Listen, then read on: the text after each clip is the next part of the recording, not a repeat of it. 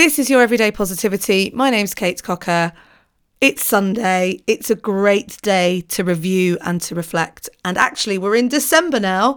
So December's like the big fat Sunday of the year, isn't it? You get the opportunity to really review and reflect before January comes, before the holidays start, and you can really then set into your goals for 2019. I'm a big fan of a goal set, but I'm also a big fan of reviewing and reflecting.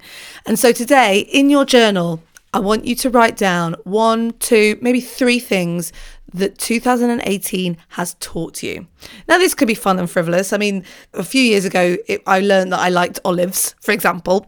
But this year, I think I've learned a couple of really important lessons, like face into the problems. Don't just try and fix them by yourself. Get people to be there with you. That's one lesson. And the second lesson is that to create quality time with my family that really means that I have memories, I have to get off my phone. I've had some really eye-opening moments where I've had to not be on my phone, and just how much fun we've had as a family has completely and significantly changed. And that has completely and significantly changed the way that my children and I communicate. So, 2 big lessons: deal with things with people and get off my phone. So, what has 2018 taught you? What have you learned from 2018 that you can take with you into 2019? If you're interested in doing more journaling like this, or if you want to find out more, head over to the Facebook group, the Everyday Positivity Facebook group.